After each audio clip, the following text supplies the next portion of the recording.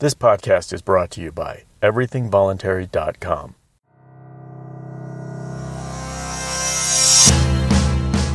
My name is Jared Norden, and this is The Voluntary Contrarian.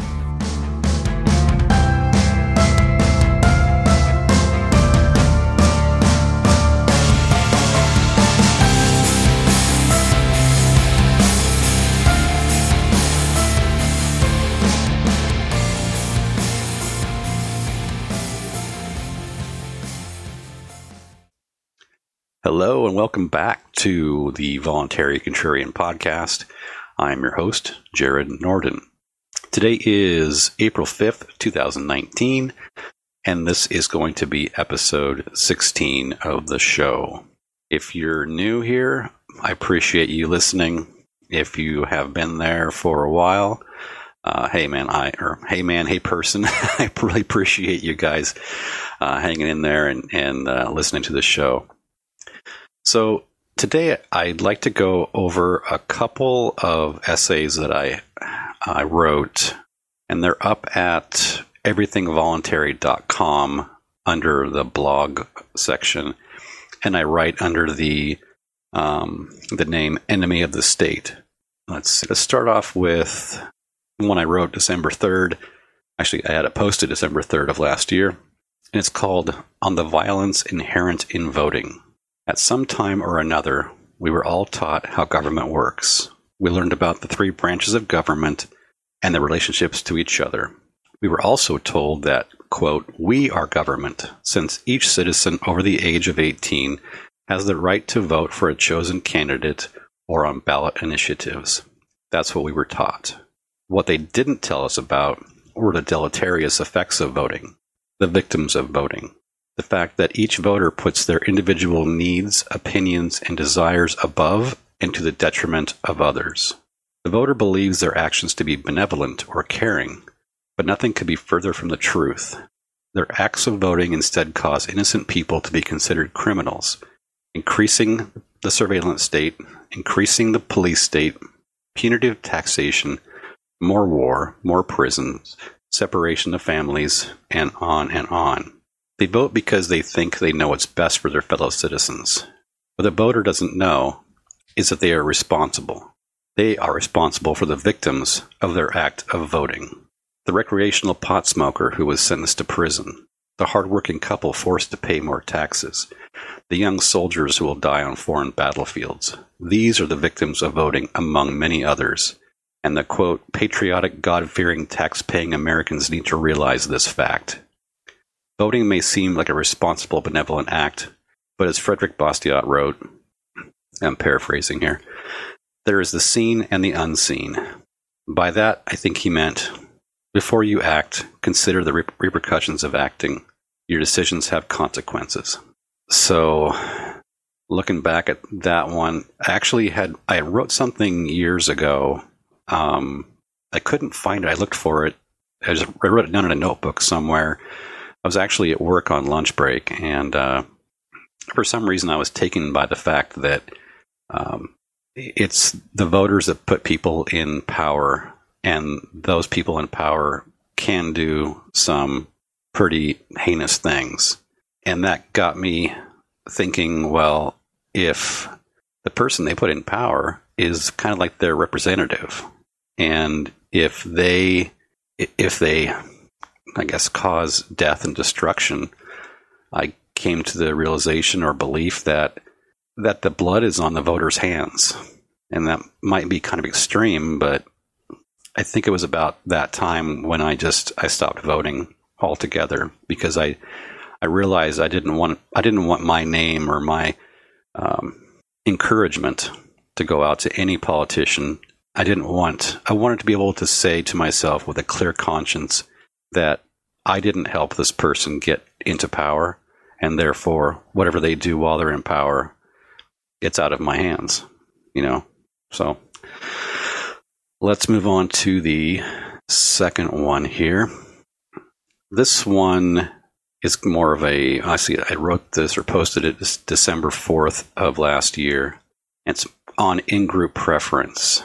When it comes to with whom we relate, We may consider likeness in age, profession, or status.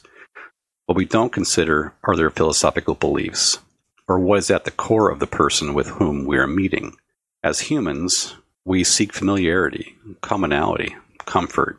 We seek people like us with whom to relate. It's only natural. We develop in-group preferences, not a bad thing, but interesting. The reason I find this interesting is that I developed my own theory on in-group preference. I call them quantitative in-group preference and qualitative in-group preference. Quantitative in-group types seek the greatest peer acceptance by keeping their beliefs vague and accepting the greatest number of people. Qualitative in-group types, by comparison, seek peer acceptance by being more narrowly defined. They are more focused on the details and the obscure. Think of this like those who are fans of football compared to those who identify with transgender dragonkin. There's a distinct difference between the two. Football fans are aplenty. However, dragonkin, not so much. Although this essay is more conjecture than empirical, I have personally found this to be a tool in my philosophical toolbox, a tool which has helped me discern between those of which I choose to relate, whether I seek acceptance by the majority or the minority, the broader the thinker or the more pedantic. And when I wrote this, I believe I was really interested in what separated, because around here in the Northwest, speaking of football, I mean, if you're a Seahawks fan in Washington, Oregon, Idaho, probably even Montana, and I don't know how far it goes, but it's kind of like a big tribe or a big clan. And if you're wearing Seahawks blue, you're going to be accepted. And I've correlated that fan base, not entirely. I know I'm not trying to I'm trying to more generalize here than I'm trying to be more specific. But I find those people to be kind of the boomer type of people. You know, then again, you have the fans in Seattle, and Seattle's anything but boomer. But it's kind of like the casting a wide net. You can find a lot of people who have commonality just by virtue of having that fandom for the Seahawks. And I believe that although there are some introverted people who are Seahawks fans, I believe it's kind of more geared towards it's the extroverted part of somebody who will make them want to wear Seahawks team gear and put Seahawks stickers on their cars and trucks. On the other side, you have, as I put it, the more pedantic people out there who seek more of a smaller group of people with whom they want to call their tribe. I find them probably more interesting because they're more detail-oriented as far as looking for traits or having little idiosyncrasies that set them apart from the masses. And I understand you can have people who are normal on both sides and wackos on both sides, but I don't know. It was just kind of a little, a little thought experiment that I was just kind of going through there. And let's see. Should we do one more? Let's do one more here. This was posted July 10th of last year, and it's called In Defense of Objective Morality. There are those who discredit the philosophy of objective morality, their reason being that we, by virtue of our disparate life experiences, fail to derive a homogeneous concept of morality, rather a more subjective take on morality. Over the last year, I've come to defend the legitimacy of objective morality based on the concept of natural law among other philosophies. That is, if a benevolent action is acceptable by the group, it should also hold true the action would seem acceptable as the individual as well. Conversely, if a malevolent action, as defined as a contradiction to natural law, is not acceptable to be performed by an individual, then a group performing malevolent acts shouldn't be acceptable either. If one looks at the world today, How many malevolent acts are being perpetrated by groups of people? Why are they being sanctioned, accepted, and even celebrated when these actions are immoral based solely on the violation of natural law? All this is not to say that natural laws and man-made laws are always in opposition. If I could whip up a Venn diagram, I could show several overlapping laws covered by both ideologies. Murder, theft, rape, assault, any action which results in a victim pretty much covers it. It's the victimless, quote, crimes that fall under the purview of man-made laws that concern me. These laws are the constructs of men and women with no regard to objective morality or natural law. Laws born of a lust for power and control, not a spirit of empathy and equity. Without understanding of natural law and objective morality, one can become tacitly complicit in the illegitimacy of man-made laws and possibly suffer the dire consequences themselves. That was a rather shorter one, but I think that one kind of speaks for itself, although I kind of stumbled here and there. But it kind of, going back to this one line that I wrote, if an act is acceptable to be performed by a group, it should hold true that same act would be seen as acceptable for the individual as well. And by that, it's kind of like if a group, I don't know, let's just say they went around shaking people's hands, and obviously there was nothing wrong with that. If it was a voluntary exchange, that I will shake your hand. So the individual would feel the liberty to know that shaking hands is it's cool, it's fine. Kind of a poor example, but I'm going to go with that. But on the other hand, if a group performs a malevolent action, let's say going to people's houses and arresting them and throwing them in jail for possessing marijuana. Now, that's the group doing that. Now, as an individual, if I went to someone's house, and knocked their door down and shot their dog and put them all in handcuffs and then took them back to my house and put them in a bedroom and locked the door, that wouldn't be seen as a very acceptable act. And basically this article is trying to show that there are man-made laws that forget about that. They don't care about the fact that what's good for one person is not good for another, and so they will use their group mentality, their collectiveness or collectivism, in order to thrust these, to me, illegitimate and immoral laws and dictates upon people. So that was that. So now I'd like to move on to, let's do a truck rant. And for those of you who aren't familiar with a truck rant, if you go on YouTube and just put in the search bar, truck rant, you're going to find all kinds of videos with these usually kind of alpha male, tough guy, truck driving, America loving type people. And they're usually bitching and complaining about, the old America, where did America go? And these damn millennials these days, that kind of stuff. They love to beat their chests and show how cool and tough they are, and that because they're an alpha male, they're so strong and tough and intelligent at the same time. So for entertainment, sometimes I would watch some of these videos just long enough to get pissed off and pretty much want to hurl.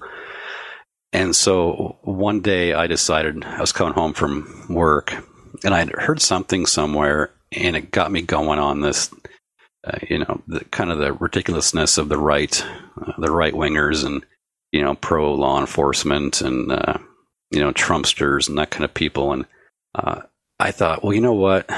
I was talking to myself in kind of a southern accent or kind of a redneck drawl. And I thought, I'm going to record this because I figured my wife would find it humorous, and she found it pretty humorous. And I enjoy doing them. So I've done, I think this is my third one here, but I'm going to play the second one that I ever did. So here is my version of a truck rant. Hey, what's up, everybody out there? It's time for another truck rant. On the way home now, my pickup, and I was listening to Fox News, and them fellers are talking about all the candidates that are coming up in 2020 election, and talking about all them Democrats trying to come after my boy Trump.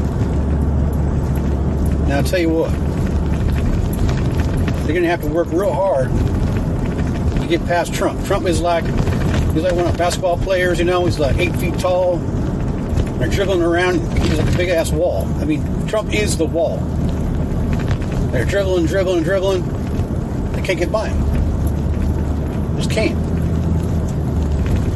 So anyway, they was talking about, they got this feller, Beta Male, whatever his name is. That guy's a clown right there. I mean, he's a freaking skinny ass city boy goober. That's what he is. I got that Les Warren. See that Indian gal? I don't know who that is. But what year is this anyway? We got women running for president. I mean, come on. Come on. I mean, they can't even be doctors yet. They're going to want to run the free world? I don't think so. Who else they got? Oh, yeah. That, what's her? Catherine Zeta-Jones, Alexandria Occasional Cortex. That's her name. I mean, she ain't bad to look at. I'll tell you what. She could probably make a mean burrito, if you know what I'm saying. But beyond that, again, female, no thanks. Can't get past the wall that is Trump. Then we got Zigzag, freaking Yang Gang. He's that guy. I don't know.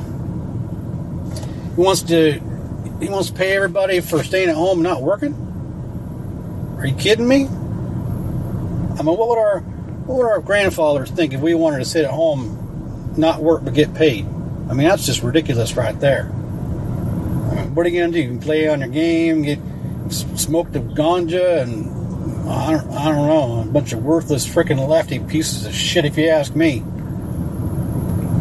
My granddaddy, if I wanted to sit in my ass at home, play some video game or something, he'd come after me. I'll tell you what. I don't know, they got a whole bunch of other clowns running against Trump, but I don't know. I wish him luck, but how are you going to get past that beast of a man that Trump is? What he puts his mind to, he wins. He is making America great again. That's all I'm saying. I should get me one of them hats, too. I know they piss off the lefties, so it'd be fun to do that shit. Anyway, okay, of course, you can't forget about the old white-haired dude, Bernie Sanders. I don't know, that guy's like, what? He's like 80 years old or something? Shit. He's way too old. There's no way a guy that age can take on the Trumpster. You kidding me? Trump just walk up to him and just bop him on his freaking goofy ass afro white haired old man head, knock his dick in the dirt. I'm sure there's quite a few more I can't think of right now because Fox News hasn't told me who's running yet. You know, the whole list. But I'll tell you what, whatever those boys over at Fox tell me to vote for, I'm voting for it because Fox is America. Fox should be a branch of the service. It should be military funding should go to Fox News, because they're helping defend this country, America. It should be Marines, Navy, Coast Guard's not really a real thing. Army, Air Force, and Fox News. That should be on the defense budget. Anyway, that's about all I got for you guys today. I appreciate everyone listening, and don't let them fellers on the left try to talk you into voting for one of them freaking clowns. Next thing you know, we'll be just drinking soy milk, driving Priuses. I don't know, changing our genders and back and forth, and we'll just have a freaking clip-on penis and we'll take it off, and I don't know. They'll think of some kind of way to switch back and forth, that suits your will. Anyway, guys, I'm done talking now. You guys, thanks for listening, and you guys stay safe out there. All right. Those are some wise words. Or very much not wise words from the truck rant guy. Anyway, that's kind of the way I decompress on the way home sometimes, because sometimes we need to kind of take a step back from how serious everything seems and all the infighting and just kind of going after each other and have some fun. I mean, although I realize that's going to ruffle some feathers if some other truck rant guy heard it, he'd probably think I was we're named sissy millennials or something. I don't know. But let's go ahead and close it out with, how about a website? Not a website. What am I on? Let's do an email. You can reach me at voluntarycontrarian@gmail.com. I'm on Twitter at TVC_podcast. And I'm also on Instagram under the name Voluntary Contrarian. So as usual, I appreciate everyone who's listening and commenting. And if you have any additional comments, questions, concerns, or critiques, please use one of those methods to get a hold of me and tell me your thoughts. So until next time, thanks again. You guys take care. Will you do me a favor? Will you rate and review this podcast from wherever you're listening from? That would really help. And one more thing. Please share this podcast with your friends.